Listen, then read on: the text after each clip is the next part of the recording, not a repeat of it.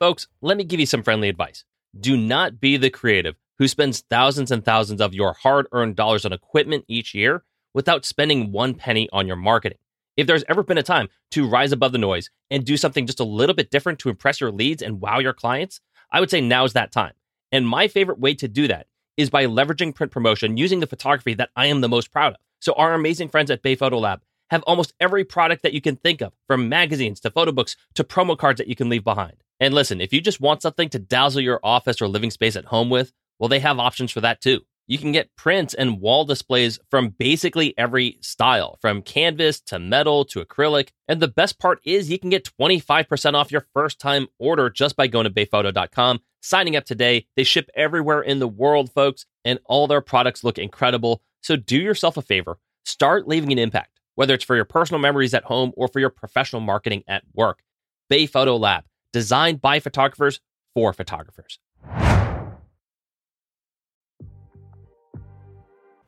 You're listening to Entrepreneurs, a podcast that inspires photographers and visual artists to live their best creative lives. My name is Michael Durr, and I am a full-time photographer with nearly 10 years of experience in the freelancing world.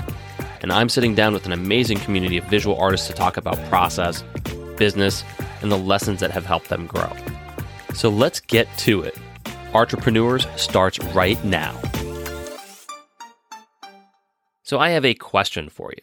Have you ever considered moving out of state or even out of country? Maybe it's now, maybe it's the next few years, but it's on the table. And have you ever wondered what would happen to your freelancing business if you did? How painstaking a process would that be? After all, it probably took you a good while to cultivate your brand and your reputation in your current market, so you likely want it to transition smoothly as you settle into your new digs. So today I'm fielding a great question from John in San Francisco about moving his business out of town. Hi, Michael. This is John Devon from the San Francisco Bay Area. Just wanted to say I really appreciate the value you're providing with the interviews of the guests that you have on your podcast. I enjoy shooting adventure sports and fitness and moving to a foreign country. And curious if you have any advice on how to reboot a photography business moving to a new state, or in my case, a new country. Thanks in advance, and I hope to hear more about what you have to say about this. Thanks. Okay, thank you for the question, John. I love this thought experiment, not just for you, not just for me, but for everyone else listening. There are so many reasons nowadays for people to move out of state regardless of your age. Maybe it's for career reasons, maybe it's for lifestyle reasons, maybe it's economic reasons, maybe it's just to support a partner or spouse or to be closer to family. But whatever your reason is, it's always a wise move to consider these options now because you never know what opportunities are going to arise throughout the course of your life. And so I want you to feel confident in your situation, even if you don't know exactly what you're going to do yet. So here are a handful of things that come to mind as you prepare for your move, or if you've already moved and are now just trying to piece things together.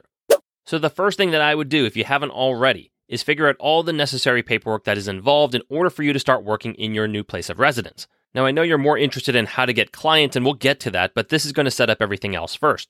The first thing I would research is which country's taxes you must file with and how to do it. So if you earn income outside of the U.S., you actually may have to file with the country that you earned it in, as well as the United States. So get to know your situation because it may take you many years to gain citizenship in your new country. And even if you do gain citizenship, it doesn't inherently relinquish your U.S. citizenship unless outstanding circumstances arise, so you may actually have to file with both countries for the foreseeable future. Now here's what it says on the IRS website.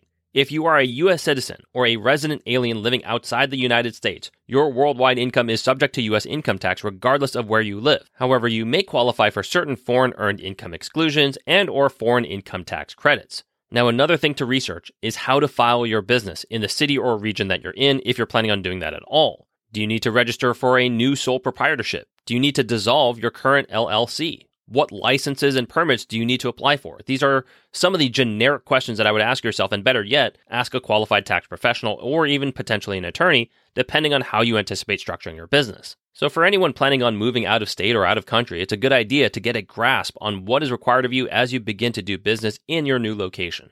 So assuming you've gotten a grasp on all the legalities of your business and your new home country and you're good to go, I would seek out athletic and adventure sports events that are actually US based and hold events out of country from time to time. So if they show up in your new neck of the woods once a year, be that guy that they can count on so they don't have to send someone out to cover that event.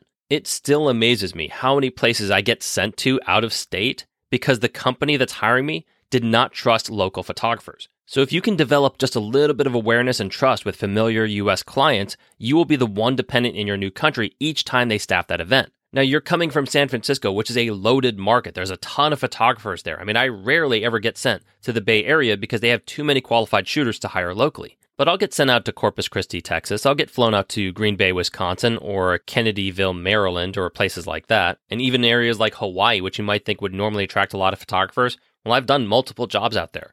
So I say these things to give you hope that if you can simply connect with any adventure sports event company and get on their radar, they will likely be happier hiring you than sending someone from the mainland where they have to pay for flights, hotels, and rental cars. And even if they do send out their own shooter, they still might hire you for your local knowledge and ease of communication.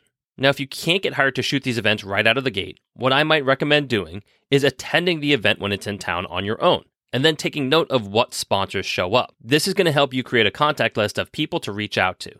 Now, one little caveat here is that if you're commissioned to shoot that event, either by the event itself or by a local newspaper or something like that, it is not proper etiquette to promote yourself while you're on the job for someone else, okay? So if someone asks you for your card, that's one thing, but I would not be schmoozing sponsors while you're there working on assignment. But if you're not hired to be there and you're just part of the Gen Pub, I would have no problem with you making contact with the sponsors that are there and passing your information along. The likelihood of you contacting someone there that is in the position of hiring photographers directly is probably pretty low, but networking is networking, and you might get a bite. So my next pursuit would be to create my own projects that I could in turn pitch to editorial publications like newspapers and magazines, not just locally, but also ones in the States. Because you already consume American publications as it is, so you should have an idea of what kinds of stories and what kinds of pieces the American public would consume. So think about the kind of adventure sports that are popular in this new country. Are they any different than what the US shows? Would they appeal to tourism and travel magazines and sites? Does this new community support and embrace athletic ventures that common American communities don't? You know, the way that Chinese support table tennis, or the way Russians train at wrestling, or the way that the Swiss embrace paragliding. I mean, I'm just making stuff up at this point, but think about what is unique about this country, its passions, and its community, and find the story. Now, admittedly, I'm not great at this aspect myself. Journalistic story pieces are not my strongest suit, but right now you're opening yourself up to new options. So if your region does something that absolutely fascinates you as a consumer, find a way to cover it photographically, maybe write an interesting piece on it, interview some of the key people in it, think outside the realm of just photojournalism and think journalism in general as a whole, and then send your article and your gallery to prospective clients. And maybe you don't really care about doing some sort of narrative-driven story, and you're really more interested in doing something that's more marketing-based, which is where my background is from. So if that is you, you can actually do the same thing for company brands and services. So for instance, if you photograph a fitness model, you can promote that work to the local gym or to clothing lines. But just keep in mind that you're going to need property and model releases for all involved in your shoot if you want to license commercially. So if you can't get those signed, you can still pitch your talents and your services. You will just be pitching them on future work, not the work you just created. So there's an important distinction there. But regardless, I think the beauty of moving to a new location is that you can gain a lot of inspiration to go out and make the pictures that you want to make, where maybe the place you've been living for the last 20 years fails to do so after time. So it is your job to think of ways to leverage that new work to connect with content publishers. So my last suggestion for you, John, is to actually delegate or outsource time-sucking activities, particularly when you're moving. You have a lot on your plate when you're relocating. And what happens is your costs go up and your client work goes down. So you want to do the best that you can to maximize your time efficiency. And one of the biggest time sucks for all creatives is looking for potential clients, researching them, finding their contact information, and then trying to get them on the phone or getting them to open an email. Now, if you like doing all that stuff, more power to you. I just know that the majority of us, we hate it. So while I do recommend doing that for the clients that you really want to work with, the ones that you really are passionate about trying to collaborate with, just remember you don't want to waste time with people who are not interested.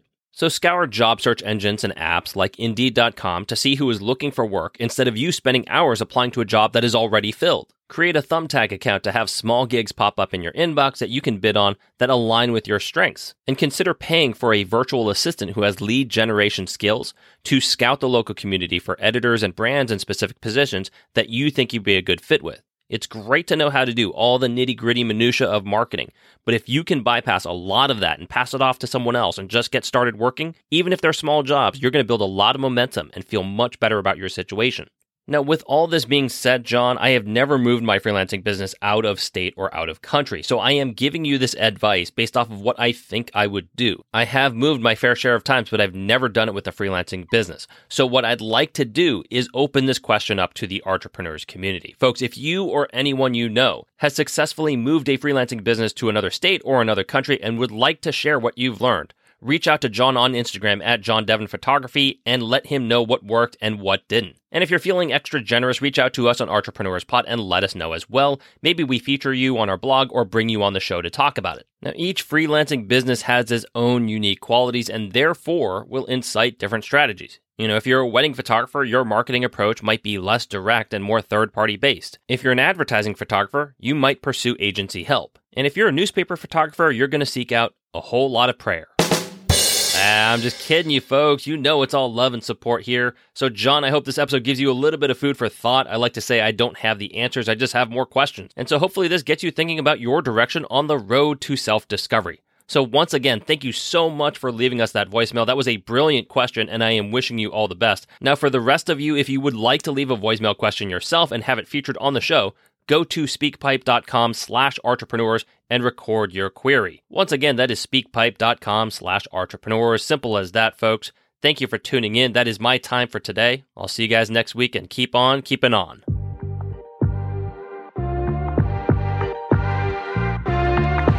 Hey everybody, this is Michael Durr. Thank you so much for making it all the way to the end of the episode. I hope you'll follow, tag, and engage with us on our Instagram account at Entrepreneurspod. We've also launched our website, entrepreneurspod.com. It is the central hub where you can sign up for our newsletter, read our blog posts, send us voicemails, and even access discounts from our amazing affiliates. It's also the perfect spot to shout out entrepreneurs with what would be an immensely appreciated 5-star rating and review. And if you're feeling extra generous, you can even make a small donation that's really going to help accelerate the growth of this podcast. But no matter what you do, folks, I just want to say thank you so much for supporting this program. There are a lot of great photography podcasts out there, and I am just grateful to have gained your trust even for a moment. Take care, everyone. See you next week.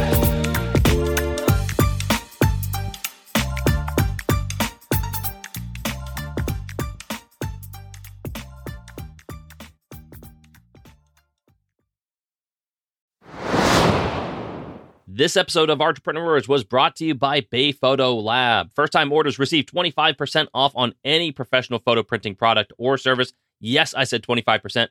Just go to bayphoto.com to browse the amazing selection of gifts, prints, and displays. That's bayphoto.com. Once again, thank you all for tuning in, and we'll see you next week.